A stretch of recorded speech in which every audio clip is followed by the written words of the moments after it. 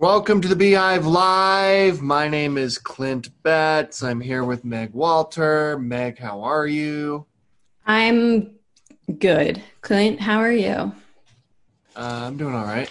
Uh, real quick, we were just talking about this. A fantastic piece has been published on thebeehive.com this week. Meg, tell us about how it came about, and maybe do whatever you can to encourage those viewing this to go read it.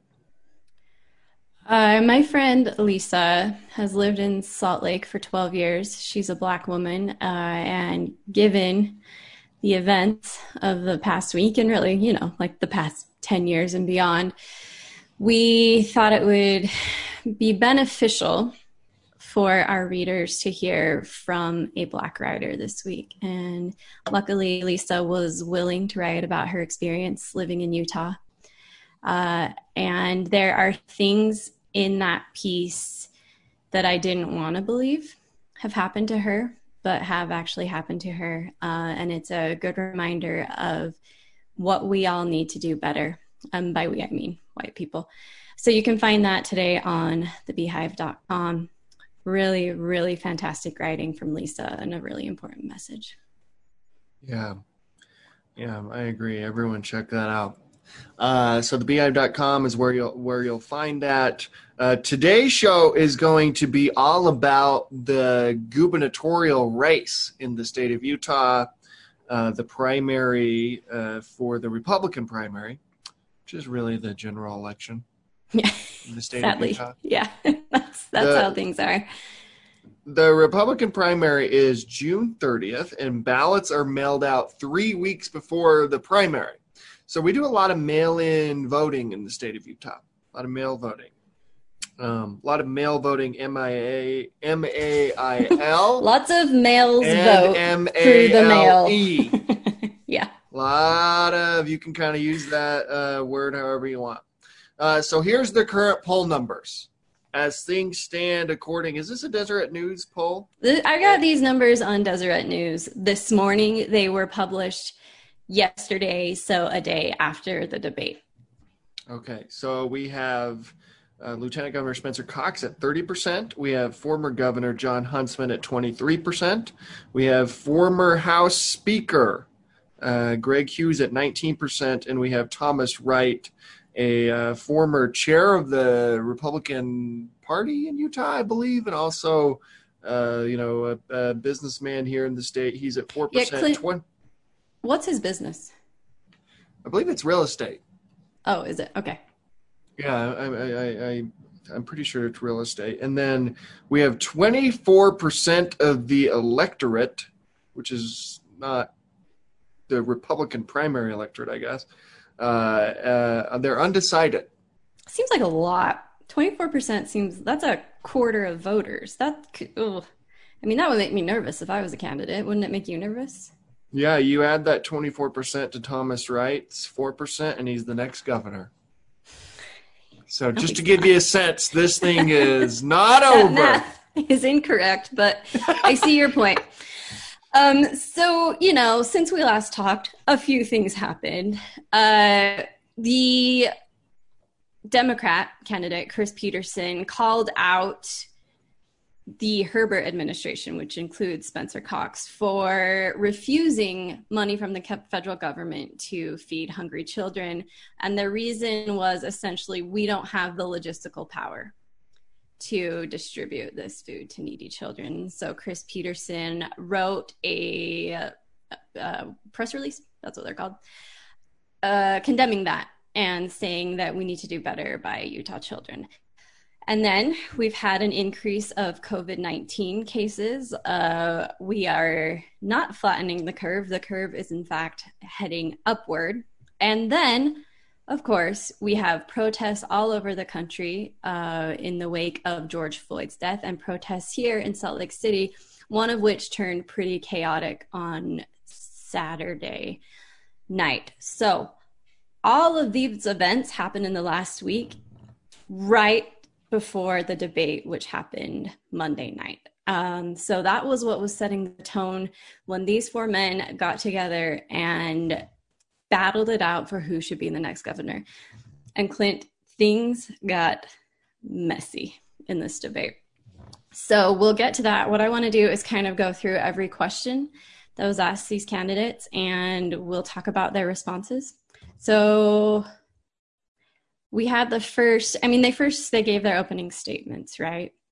And they all said things like, I'm just here because I love the state of Utah and I want to serve the people, and pretty milquetoast things. And then they were immediately asked about the divided communities. Do you want to tell us what their responses were to that?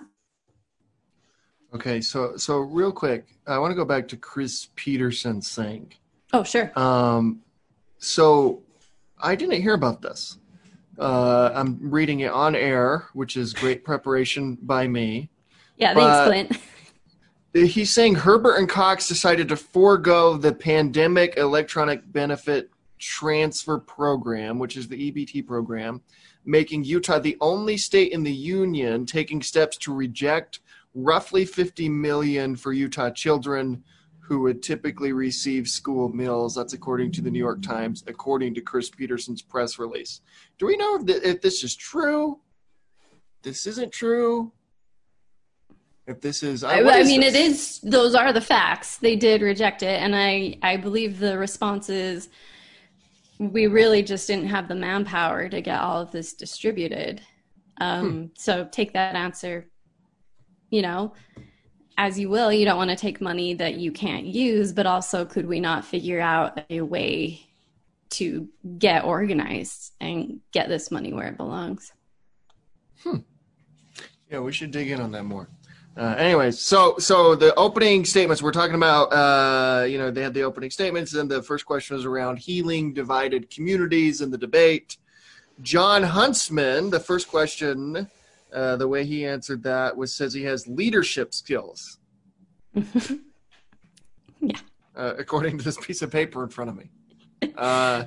And he says, I know it's a confused world. I see opportunity for our state in that confusion, he says. So, I think he's referring to the time he was governor of Utah and when he was the leader of the state, saying that he has the experience necessary to lead, which is interesting given that two other candidates have also held political office.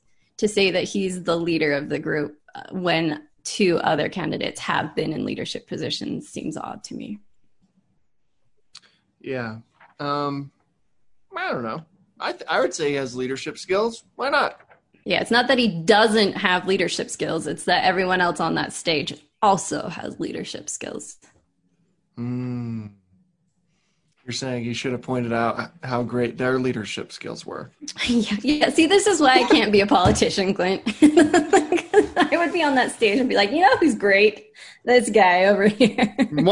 So I have leadership skills, but you want to know who else has leadership skills? The other folks on the debate stage. There were multiple times watching this debate where I was like, stop being rude. I don't like it when people are talking rudely to one another. So yeah, it did get a little heated. And so Thomas Wright, his Twitter handle is @WrightUtah. He said, I believe we need to listen to each other in society far more now than we are now.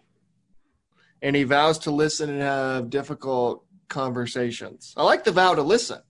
I do too. And I like that he comes out and says we should have difficult conversations.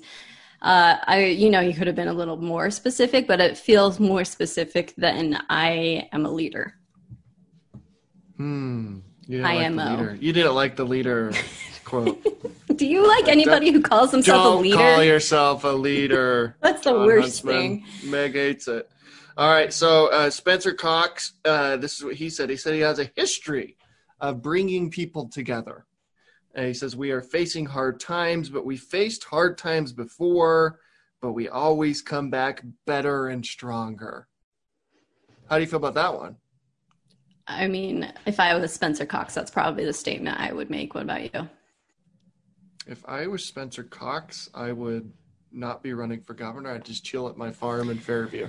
So here's the thing. In his opening statement, he said, his dad pulled him aside and asked him if he really wants to be governor. And he talked about when he was appointed by Governor Herbert to be lieutenant governor and how he and his wife had a conversation. And they decided that we need people in leadership positions who don't want to be in leadership positions. And that's why he made a good lieutenant governor. But it's a weird thing to say while you're on stage asking people to vote for you as governor. Right? Like he's kind of saying like, I don't want to do this, but I do want you to vote for me to be governor. I got a little bit confused on the messaging there.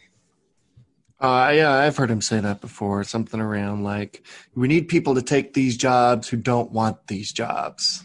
Yeah, and if that's the case, let's open a phone book and point at someone's name and they're the new governor, right? I am all for that system, as you So know. am I. Like, I think that's a way better system. Just don't get anywhere near the last names of the bees when you do that. All right. So the final person, Greg Hughes, former speaker, says he's the proven conservative in the race with a track record. He Uh-huh. notes brazen behavior, and he pounces on Dems, which is Democrats, for those who aren't familiar with the language, the lingo. Mm-hmm. He's mad about them changing to be Republican. I think this is you directly. Yeah, Meg. this is Meg Walter is going to ruin my chances of becoming governor. This is directly Sorry, pointed Greg. towards you, where you've become a Republican to influence the outcome of the nomination. What he doesn't realize is you became a Republican to vote for Greg Hughes. Yeah, that's I don't absolutely know. why I I changed my don't know party why affiliation. he's I so want the upset about proven that. conservative to be governor. I don't get that answer from Greg just because the question was nothing about that. It was about the healing divided communities, right? Yeah, and there But he is. he kind of went at you for changing, like directly at you for your decision, which is kind of interesting. I mean, and again, how many people are actually doing that? Like a handful of political nerds who actually are paying attention to all of this. It's like 12 people, Greg. Like, settle down. Um, I think he has a chance at some of those people who've done it too. I really do. the 24%, you think they're all going to go Hughes? Hughes, we'll talk about the polls here in a second. I think Hughes has a better chance than people are thinking. Oh boy. I really do. So, as we know, on Monday, there was a call with President Trump from his bunker with the governors of every state. I listened to part of that call and it was pretty wild. Did you hear any of it? No, the only thing I've seen out of Trump lately is he did this crazy press conference where he read something, and I think he screwed up, and he started talking about one Yep. law to kind of rule all the laws. I Mm-hmm. think like there was a typo, and because it was a teleprompter speech, which he doesn't do that often, and I think he had trouble reading it, or there was a typo in what was the speech. And so he Mm-hmm. kind of ad-libbed this like one law to rule them all thing. So that freaked Yes. me out. And then he walked across the street. Well, first, while he was giving that speech, they had tear gassed all the peaceful protesters outside the White House to make room for him to cross the street. Go on.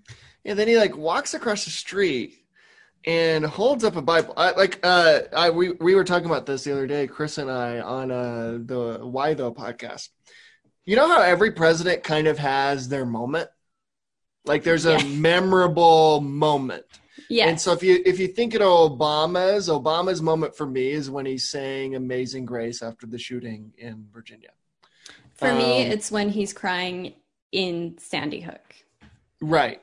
And then Bush has a couple moments as well. Bush, when he visits the World Trade Center site right after the collapse, and he grabs the fireman, puts his arm around his shoulder. He's holding a megaphone and says, "The people who did this are going to hear from all of us soon."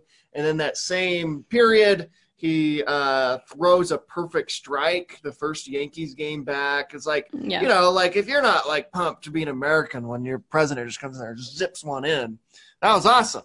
And then, I don't know what Bill Clinton says. It's probably like the Lewinsky stuff. And then, Mhm. which isn't great for him. And then, I don't know what HW's is other than like the grocery. He didn't know how to use a grocery store scanner, which I don't get why that was an issue. I don't know how to use a grocery store scanner. And then Reagan, tear down the wall. So they all have their, you could keep going and going, but they kind of all have their moments. This, to me, was his moment that we'll remember for a long time, when he walked across the street at the White House after talking about one law to rule them all and held a Bible upside down, I might add, and just like looked like, I don't even know what he was doing. Like, he literally could have done anything. But what he did is just like taking pictures, and then he invited like his staff to Did come. you hear a reporter ask, "Is that your Bible?" And he said, "It's a Bible." I loved that response. I actually thought that was so funny. Like, if you take out like everything that was happening, you know, and like who he is and like, yeah, that's a big if. So if you're able to do that, which nobody really is, but that's a crazy way to respond to that question. Is that your Bible? It's a Bible. It's a Bible. Yeah. So that's the last thing that I've heard. But this Trump governor call, where he called the governors weak. Yeah, he said other countries are laughing at us. You have to show force. Who cares if other countries are laughing at us? He does. I feel like, yeah, I know. I assume they're always laughing at us. So the question from Bruce Lindsay, by the way, who moderated this debate from the Utah Debate Commission, well, he was on Channel 4, right? I thought he did a great job. Yeah, I thought he did good. But he asked, how would you respond to the president on that call? And I actually really appreciated Thomas Wright's answer because, again, of how specific it was. He said he would get involved in police officer standards and training curriculums so that our police force is better trained. Spencer Cox said, let's be clear, the death of George Floyd was a murder. And then he went on to say, this is something he's been saying a lot on Twitter, that the lawful protests that were happening in Salt Lake were hijacked by agents of chaos who care only about destroying things. And then he said, we did respond with strength to those people. Greg Hughes said, let's choose our words carefully. Are we talking about a protest or are we talking about a riot? And then he said that he joins in the protests of Floyd's death, but he's not up for rioters and civil unrest, which examine the civil rights movement and see if we are where we are without riots and civil unrest. And then he said, I'm with the president. We cannot let that happen to our country and our state. And then John Huntsman said, are we doing enough to thank law enforcement? He followed that with, he is concerned about civil liberties. This is not what we see in the state of Utah. This is what we see in other countries. I'm not sure what the objects of those sentences are. What is it that we don't see in Utah? And what is it that we see in other countries? Is it the protests, or is it the police presence stopping riots? What is the civil liberty that's being violated there? I thought John Huntsman had a great debate, so I want to be clear about that. But that was by far his worst answer, I thought. Are we doing enough to thank law enforcement when talking about these protests? And not that law enforcement shouldn't be thanked, but you're kind of missing the overall point of what's happening. I honestly think I watched the debate beginning to end. I thought Thomas Wright did really well. I did too, actually. And my sister watched the debate and she said she felt like he won the debate. I was very surprised, which makes me feel apologetic toward Thomas Wright. But his answers were specific and nuanced and seemed well thought out. I think that my real introduction to him was his campaign video where it's him and Rob Bishop in the sunlight, like squinting the whole time and talking about, how conservative they are. And I feel like a lot of his campaign has been, my running mate is Rob Bishop, and we've known nothing about him. But here on his own, I was very impressed.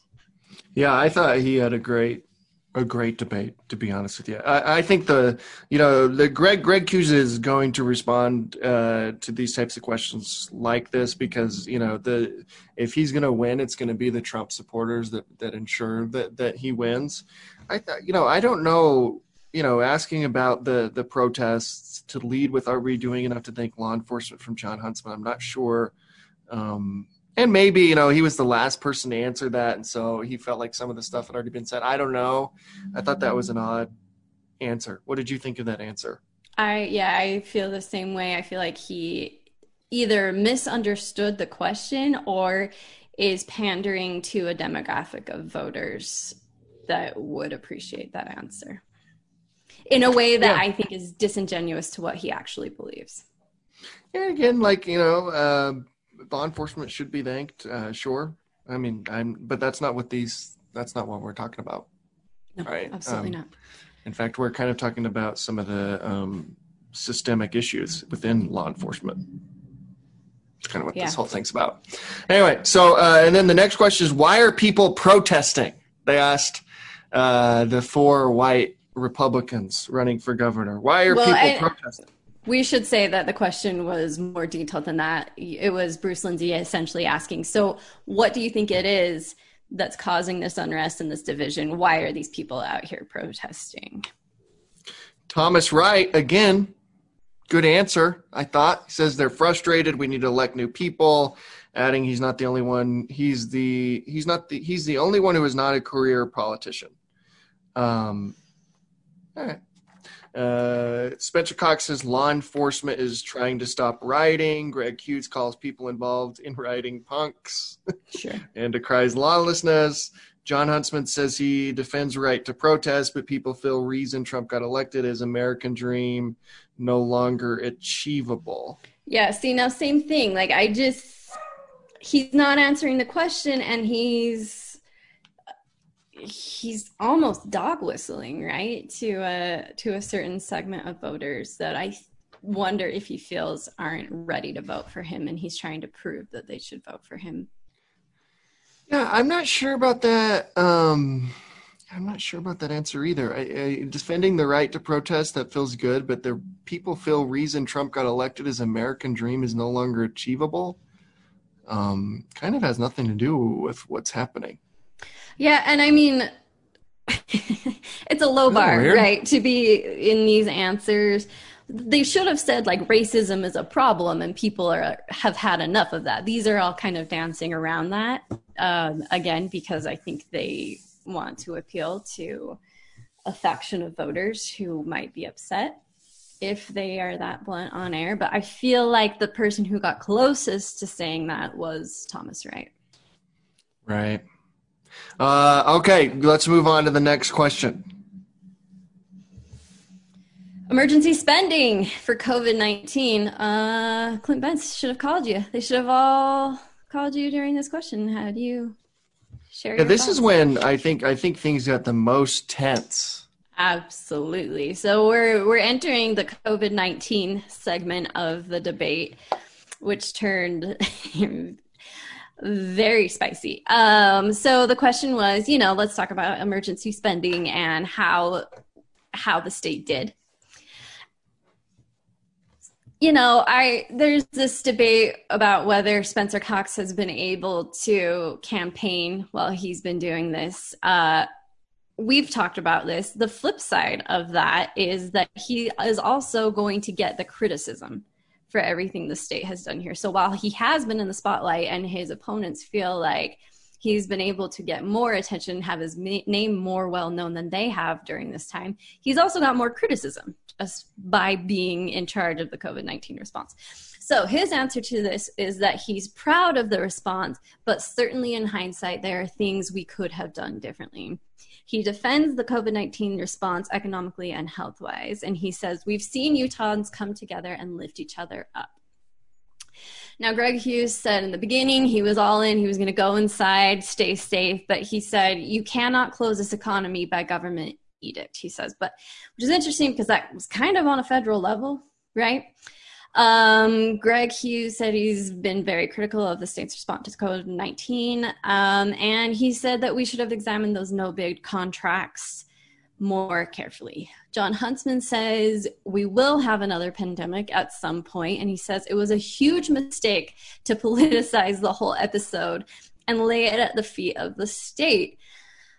I don't know. Okay, and he says that, we have Angela Dunn. We should have just let her be in charge of everything. But Is that realistic? Can you turn to an epidemiologist and say, you're in charge now, good luck with everything policy related? Well, no, that doesn't. Yeah, And Angela Dunn's not elected by the people, right. whereas Spencer Cox and Governor Herbert is elected. If we want to put Angela Dunn in charge, who's amazing, I think has been a wonderful leader during this time. She's got to run for office. She's got to run to be governor, right? Don't you Yeah. think? I mean, if you want to put her in charge, I think elected officials who you can hold accountable is who you want in charge of this thing. But I kind of got his point there. Like, hey, we have Angela Dunn. She seems to be doing a great job. What if she was the face of this instead of you, Spencer? You kind of get this is kind of where Huntsman was the most honest throughout the debate. You could tell he's super frustrated. Before coronavirus, he was leading in the polls. After coronavirus, he is no longer leading in the polls. It does seem like this has helped Spencer Cox's poll numbers and chances to be our next governor, and it does seem like it's hurt John Huntsman's chances to be our next governor, and it certainly hurt his poll numbers. He talks about how the state kind of locked all the other candidates in their houses while Spencer Cox went on TV every day. I mean, he was super honest here. So I viewed that as a political response and not something that John Huntsman would actually do.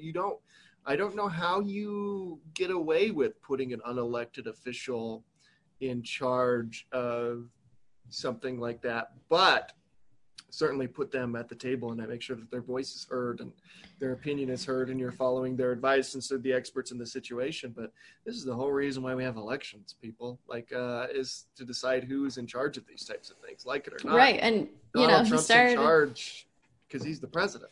He started out by saying we need leadership, but in this case, he's saying the people who are elected to be in leadership positions should have stepped aside and just listened solely to the expert and let the expert make all the decisions. When in fact, the epidemiologist, it's not their job to think about the economy or all of these other things that go into this. And so, his answer gets more wild. He says, if I were to have been in charge, we would have kept 80% open and handled things differently for those who are at risk. Now, every scientist that I've heard from in the 3 months have said that is not a good idea.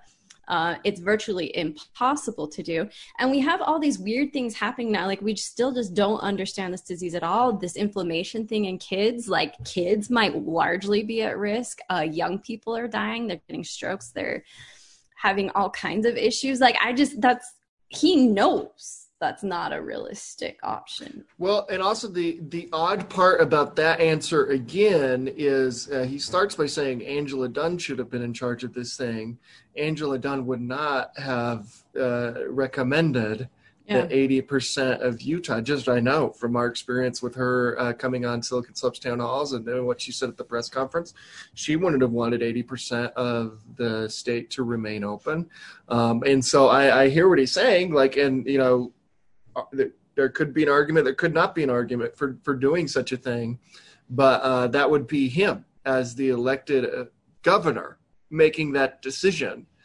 Because if you put someone like Angela Dunn, the state's epidemiologist, in charge, they're not going to make that decision. That was very clear throughout this pandemic, that what her view on that would have been to not let 80% of the state remain open. Right. Wright says we need checks and balances in government. He talks about how frustrated business owners are, and he said we don't need government compulsion, we need personal responsibility. He calls for respect to personal liberties, which is interesting because Utah was one of the few states in the nation to never make a mandatory stay-at-home order. It was always a recommendation. So I don't know if that argument holds water when no one was being penalized for not following the recommendations made during, we're still in COVID-19, but I just think, in all of this, hindsight is 2020, having lived through some of this, in particular this topic they're talking about, which started the questions about these government spending, emergency spending thing. I think hindsight it's really easy to criticize We're even seeing like the World Health Organization canceled their hydroxychloroquine trial, right? Yeah. Because of a study, and they've now found out that study was fraudulent, and they've restarted the hydroxychloroquine trial. That's one example of like a million different things. You saw like this NPR story saying now that they've done kind of widespread antibody testings, the actual mortality rate is more around 0.5% than 5%. And I don't even know if any of that's true. I think we're still learning on all of these things, right? And so I think it's really easy to, and Spencer Cox, this is really an attack on Spencer Cox, this question and this whole segment. In his defense here, it's really easy to look back and criticize the pieces where, they may have made a mistake, or it's easy to say, like, it sounds so menacing to say no bid contracts when that's the whole point of emergency response funding. If you put these out for a bid, we'd still be figuring out the RFP process and who was going to get it and all that type of stuff, and we wouldn't be able to respond as quickly. Is my sense of it. And so I think Spencer Cox had a good case here when he said the only ones playing politics with this is the people on the stage. I really did. Yeah, and that's where things got wild. That's what he said, and I don't think he's wrong. Like, I think that Greg Hughes came out pretty early and decried this as a civil liberties issue when it was really a public health issue. And then this is when John Huntsman said that everybody's been in lockdown and hasn't been able to campaign. And Thomas Wright piled on by saying that Spencer Cox has been using his office to run for office, which is the story of any politician who holds office running for another position. I mean, are you mad at incumbent presidents for using their office to campaign for office? Like, I just feel like that's the nature of how these things work. And again, I just want to say, like, I want elected officials to be held accountable, not bureaucrats that we may love even and think are great, but there's it's impossible. How do you hold someone who's not elected accountable? Whereas you can hold Spencer Cox accountable if you think he's done a good job. I mean, this whole thing, my take on this, I think the whole election will be decided is, do you think Spencer Cox did a good job in response to the coronavirus pandemic, or do you think he didn't do a good job? If you think he did a good job, he's probably going to be the next governor. And most Utahns believe he's done a good job. He and Herbert have done a good job. The polling is kind of overwhelmingly in favor of their response to this thing. If you don't think he's done a good job, then there's a room for John Huntsman or Greg Hughes or Thomas Wright to jump in here. But it sucks for them. It would suck if you're running for governor and you're at home because you have to be at home and your opponent is on TV every day. But I would blame COVID-19. I mean, what do you want? Yeah, I think that's the virus. All of our lives have sucked the past 3 months. Like, this is just what it is. What did you want? Did you want to be able to go door to door and possibly infect people? What's the ask here? At the beginning of this, when we started quarantine, a lot of people came out and said, just be warned that if this works, people are going to say it was an overreaction. And I think we're seeing that here. Like, Utah has done really well. People took quarantine seriously, and now people are being careful. At least where I live, people are being careful when they're going back to their lives and shopping and whatever and whatnot. And I think that these candidates on the stage are saying, like, this was a violation of civil liberties. The conversation could very well be thousands and thousands of people died, and Spencer Cox is to blame. And instead, it's kind of a little bit feels like picking nits about the response. In my opinion, I understand for some people, they feel much more strongly that this was a violation of civil liberties. And I think that's a conversation to be had. And we can talk about people who feel like they couldn't work and are suffering because of that. But I do think it's important to remember that we have not seen a lot of death and sadness. And that's partly because of the leadership. Yeah, again, like most of Utah, like it or not, has agreed with and supported the way Herbert and Cox have handled the coronavirus pandemic.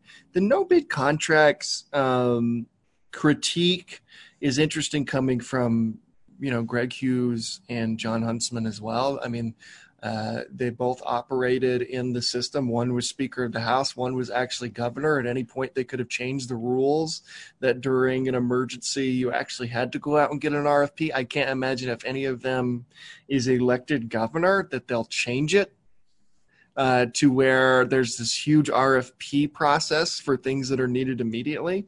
But maybe, I mean, I think critiquing who the state gave contracts to, for sure, do that all day, and that's been doing. But the whole like no bid contracts and kind of the ominousness of that, I think that's legal. You have to. That's the whole reason why that law exists, is so that they can go quick. Sure. So they kind of continued with the COVID-19 questioning and asked, this was actually a question from a political science major at the U who said civil rights have been violated during COVID-19. Which of those were justified, and were there any that weren't justified? And in response, Greg Hughes said that you can't have phone monitoring and closure of churches. This isn't the role of government, he says, which feels like a very libertarian response to me. John Huntsman says he is uncomfortable with questionnaires at the border, calling it a step-by-step infringement on our liberties, which I don't know, like every time I fly in and out of the country, I'm filling out a lot of forms, right? I feel like that's kind of a standard when you travel. Sure, it's a little unusual state to state, but these were unusual circumstances. Wright says that they need to teach kids about constitutional rights. Rights are not created by government, they are given to us by God, he says, and I think that's probably the worst answer of his debate. Spencer Cox says Utah enacted the things that were necessary to protect the health and safety of people, and facts are stubborn things. So here's Cox clapping back. He said that the state didn't lock down and they weren't compelling things. It was voluntary.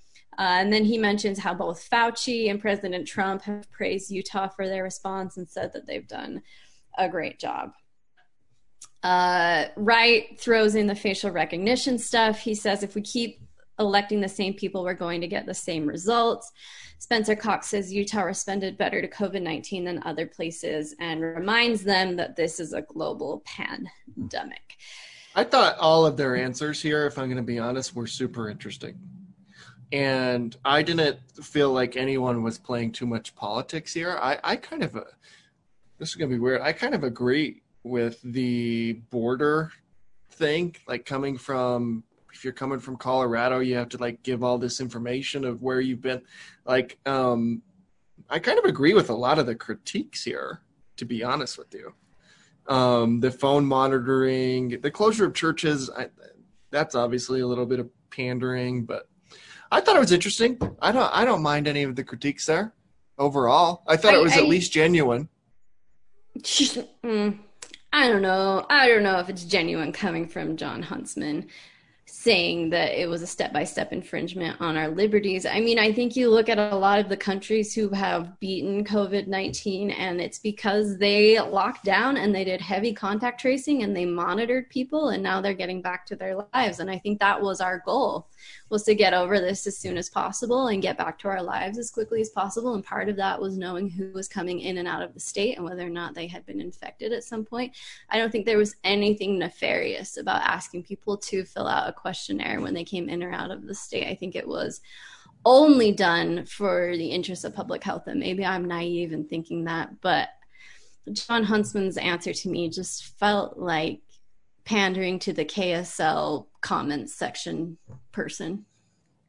The KSL comments. I think it's interesting. I think it's at least interesting that is being discussed. I don't know if he were governor, if Huntsman would have done anything differently. Yeah. That's kind of the interesting thing about all of this, and so maybe a little bit, but I at least love the discussion and the debate on whether things like that are even legal in the United States. Yeah. And I think, again, how lucky are we to be having those conversations and not, oh my gosh, our hospitals are Oh overflowing. yeah, What do we do? So yeah. And tell by us the way, about the next question. I think they shut down that questionnaire. I don't think that lasted very long. No, it I think there lasted a was, day, remember? yeah, They were yeah. like, this isn't working. So the next question was growth. John Yeah. Huntsman says he wants one more shot at COVID-19. He says it's a health issue to be sure, but it's not an economic issue and a mental, but it is an economic issue and a mental health issue.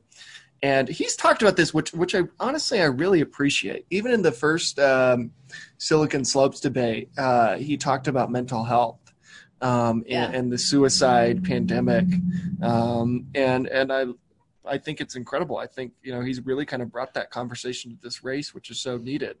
Yeah, but Um, I think the way that he's positioning it here, that all of these suicides are suicides because of COVID-19, I don't know how accurate that is. And I think that's hard to gather data on.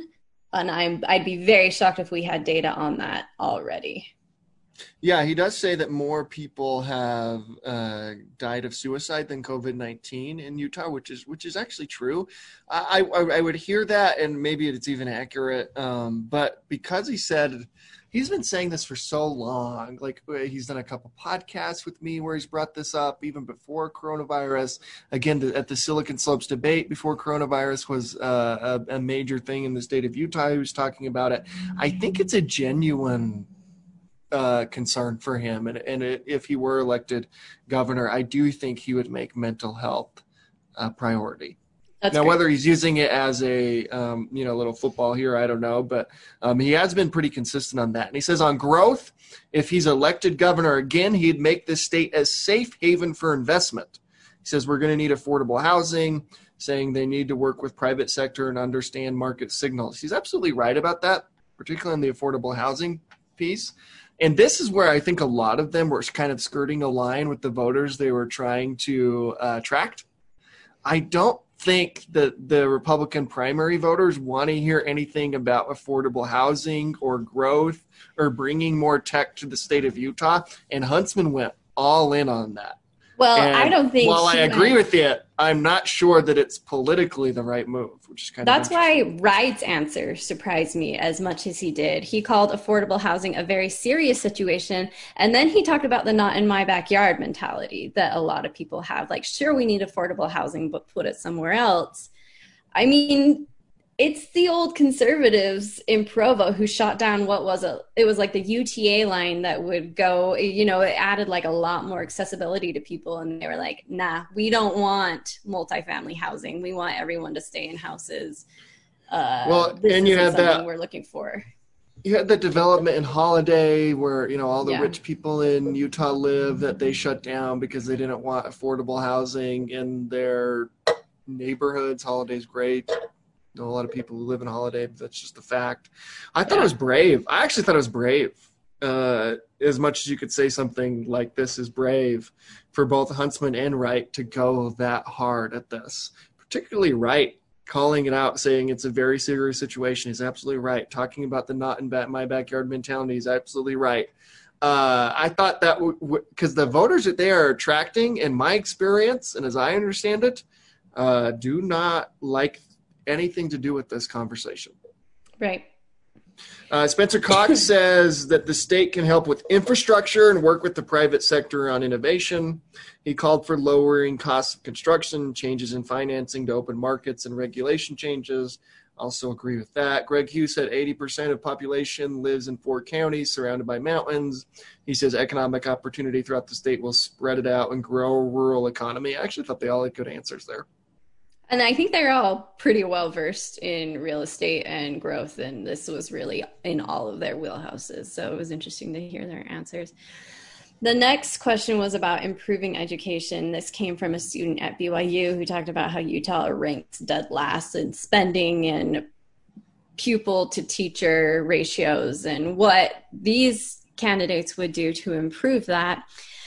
And he said that he would be the governor of education, and he said that he will reallocate resources and budget to make sure money gets into classrooms without Common Core and all the bureaucracy, which, you know, is a direct appeal to the conservative voter who hates Common Core. And I think Common Core is pretty problematic in a lot of ways, and it's something that should be looked at. Spencer Cox said that the teacher shortage isn't talked about enough. He talked about his brother, who was a teacher and quit because he wasn't making enough money. He said that compensation is a problem, and over-regulating is taking the joy out of teaching out of the classroom. And I assume by over-regulating, that kind of means, you know, all the testing and needing to teach ways of specific things, which I think there's good and bad. Greg Hughes says that they can cut taxes to put $1 billion into they did cut taxes and put $1 billion into education when he was speaker. And he says that without commerce, there's no tax collection. So Utah really needs to get back to work, because if they don't, there will be no dollars for education. And then here's where John Huntsman, this is when I yelled, "Don't be rude."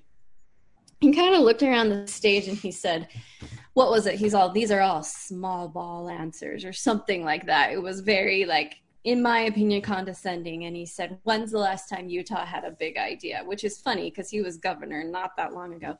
And he says that we need to double the state's GOP in the areas of biotech, finance, defense, and public lands, which, great.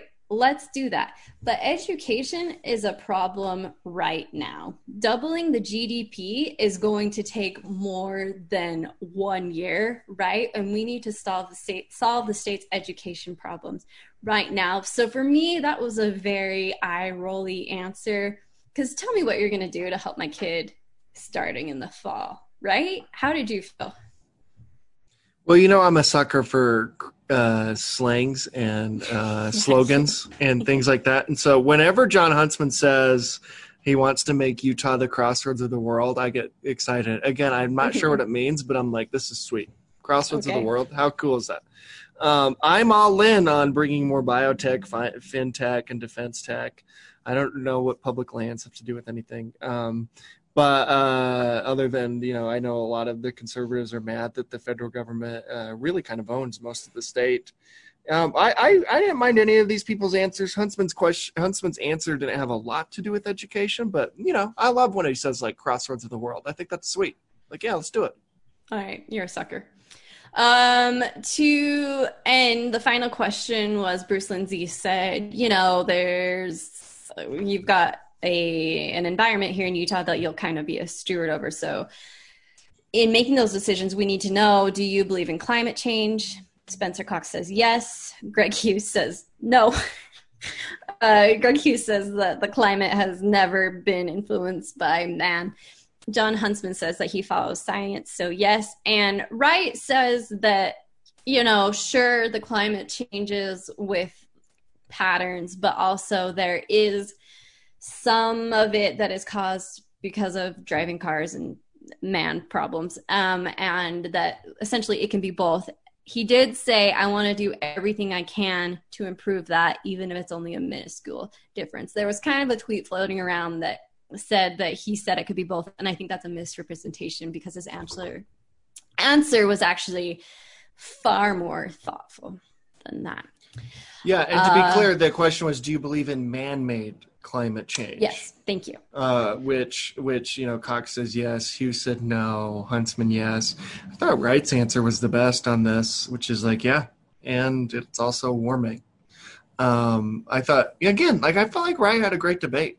So did I. I mean, of course, man. You have to, I mean, it's weird that Greg Hughes doesn't believe in man-made climate change, but I mean, I don't even. That's actually, like, I don't know what that is.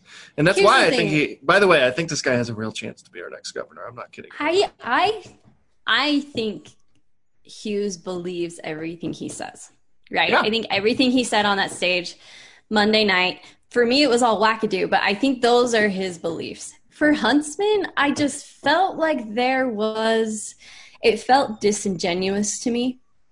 I felt like there were a lot of answers that didn't truly represent how he personally looks at the world. And I didn't care for it. They made their closing statements. Wright said, look, I'm the outsider. And then he kind of addressed these news stories that Herbert has pulled him in and tried to convince him to drop out of the race. And he said, I'm in this race and I'm in it to win it.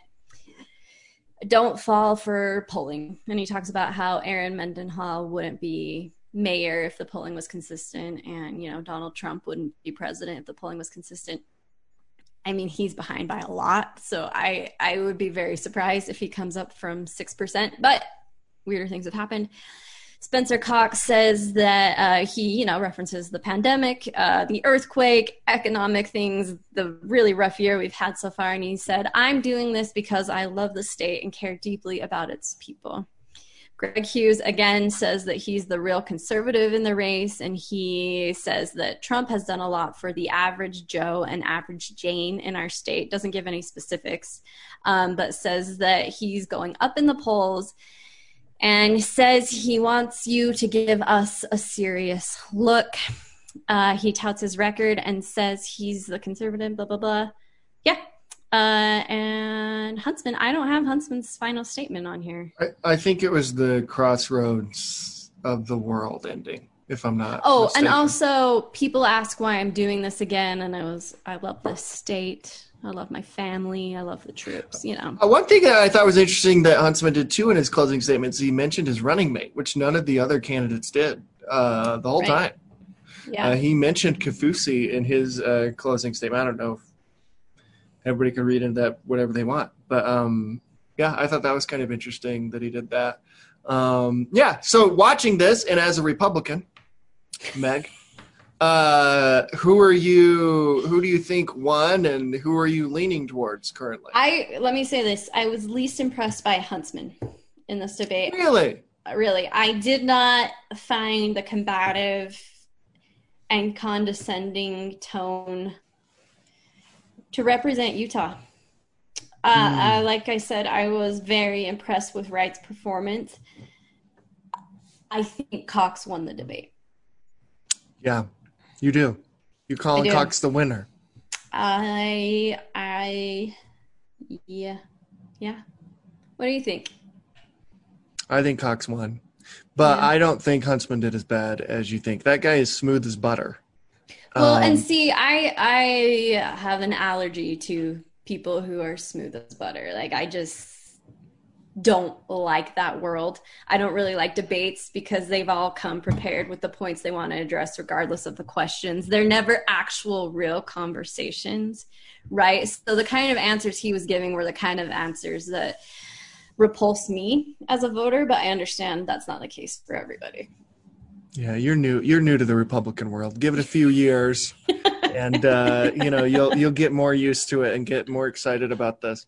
I thought Cox did very well. I think Cox won simply because nobody really landed a glove on him, and I feel like the COVID-19 criticism it's just petty and weird, and it comes off as petty and weird, as you're saying. But I don't think anyone did poorly here. Again, I thought if we're just saying like who did the best, I actually think Thomas Wright did the best. Just overall, I was into everything that he was saying, and it felt like he was giving genuine answers. I think Greg Hughes really helped himself. I mean, as much as you recoil at some of these things, and a lot of the people who are viewing this probably recoil. I think he's saying that he's throwing red meat to the exact people who are going to be voting in this primary. Watch out for him. He's now at 19%. He's only 4 points behind Huntsman in this thing, and with 24% undecided, Greg Hughes could easily be your next governor. But let's talk about that 24% undecided. Do you think what percentage of that 24% are likely to vote for Hughes? I feel like the people who are voting for Hughes know they're voting for Hughes, right? I feel like those people are in one lane and one lane only, and they're not looking to the left, they're not looking to the right. They're all in on Trump. I feel like that's just a segment of the voter population, and that's who's going to vote for him. If you're undecided right now, I don't feel like you're going for Hughes. I feel like you're deciding between Cox or Huntsman. I think the way Greg becomes governor is more things like this NPR story where, like, hey, the actual mortality rate's only 0.5. It's not 5% like they're saying. Hey, hydroxychloroquine mixed with zinc might actually be good. Again, like none of these stuff is like, it's not the final say, but if more and more of this stuff, and his whole thing is like, we've overreacted, we should have never shut down, all these types of things, and more, if more stories come out kind of validating that viewpoint, and I don't think we'll know the answer one way or another affirmatively before this thing is over, but if it starts, the way it's trending right now is, people could be just upset and go for the guy who's been screaming about how we shouldn't have done this. I think that's his shot. I think Huntsman's shot is, he convinces the majority of that 24% to go for him and hopes, the state starts to look at this, the voters start to look at the state's response to coronavirus as not as great as they currently do. I think Cox has just got to hope this race remains stagnant and he wins. If the election was held tomorrow, and I hate when people say that, but he'd win. And I think he'd win by a lot. Yeah. Currently, I think most of those 24% would go with Cox. I think Cox is the clear front runner here. And Wright's hope is people watch this debate. A lot of people watch this debate who were voting, because I think he did himself and his campaign a lot of favors in the debate. I wouldn't be surprised at all if his poll numbers shoot up. I think that this is a good first run for Wright and that we will see him again. Hey, you know what he should have done? Governor. He should have dropped out and endorsed Cox and then ran against Mike Lee in 2 years. Too late. Never say never. I mean, that actually is a pretty... I don't like that story at all. We didn't talk about it, but I don't like that Herbert did that. We did talk about it. We talked about it last week. Oh, did we? Yeah, I don't know.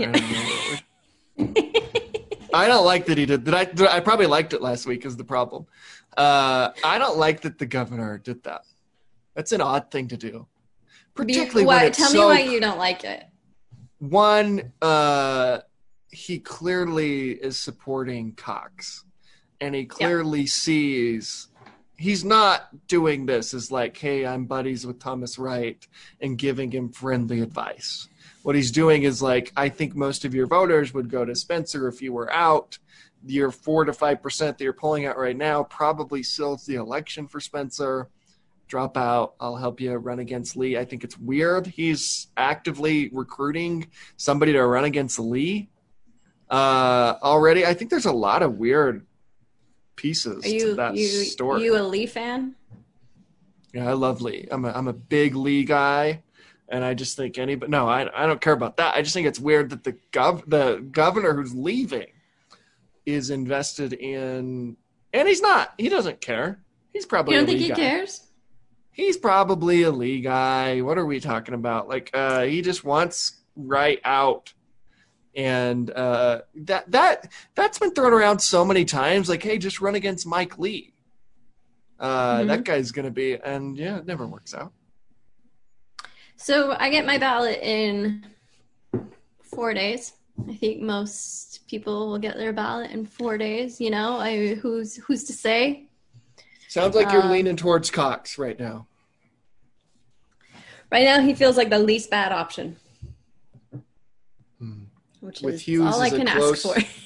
Hughes is a close runner-up for you. We've talked a lot about COVID, but, there's also just the past week addressing racism. And I know that Cox is more active on Twitter than any of these other candidates, but he has, he wrote a post about how he's learned about racism in his own life and how we need to do better. And you can critique that post for all the reasons everything's being critiqued right now, but he's talking about it, right? And I haven't seen that level of engagement from the other people. And so I appreciate that. I don't think this is an issue that's going away anytime soon, even here in Salt Lake City. I think that it's going to continue to be an issue, and I would like to vote for someone who I feel like at least engage in conversations about it.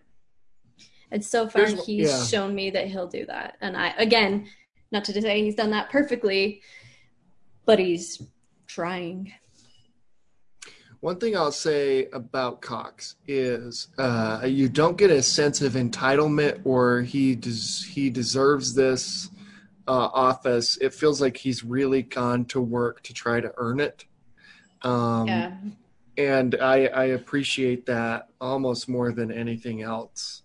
Everything that you just said, I think is totally valid and true as well. But I don't like any sense of entitlement that you're owed the governor's seat. And I do get that from Huntsman, honestly. You get that from Huntsman? I'm not saying that, but I'm just saying that's the opposite of what Cox has done in this campaign. He has really gone to work to earn it. And I love people who try to earn it. And so I'll say that. But I don't know. I'm not making an endorsement today or anything. But you're not even registered as a Republican. You can't vote anyway. You don't know what I am. I'm not going to announce it in front of hundreds of people.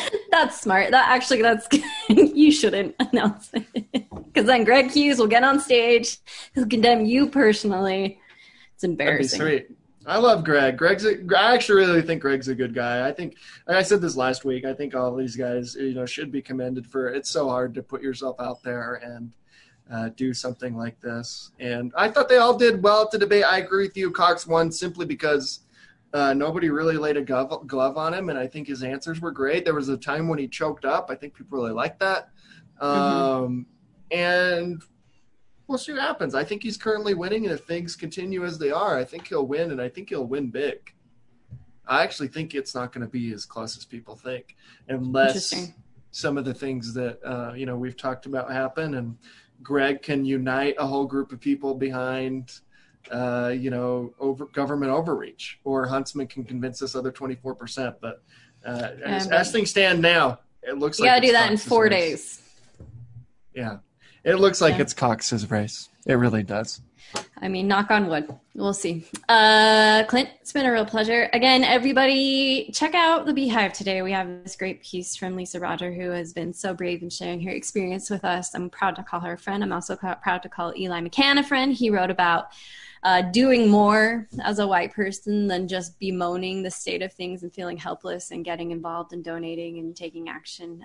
Both are worth your time today. Check those out at thebeehive.com. I think we have a podcast from you and Chris. Who knows what's going on there? But I'm not proud of it. All right. Yeah, don't say you're proud of that. All right. Thanks so much, and we will see you guys next Wednesday with more updates on the gubernatorial race. See ya.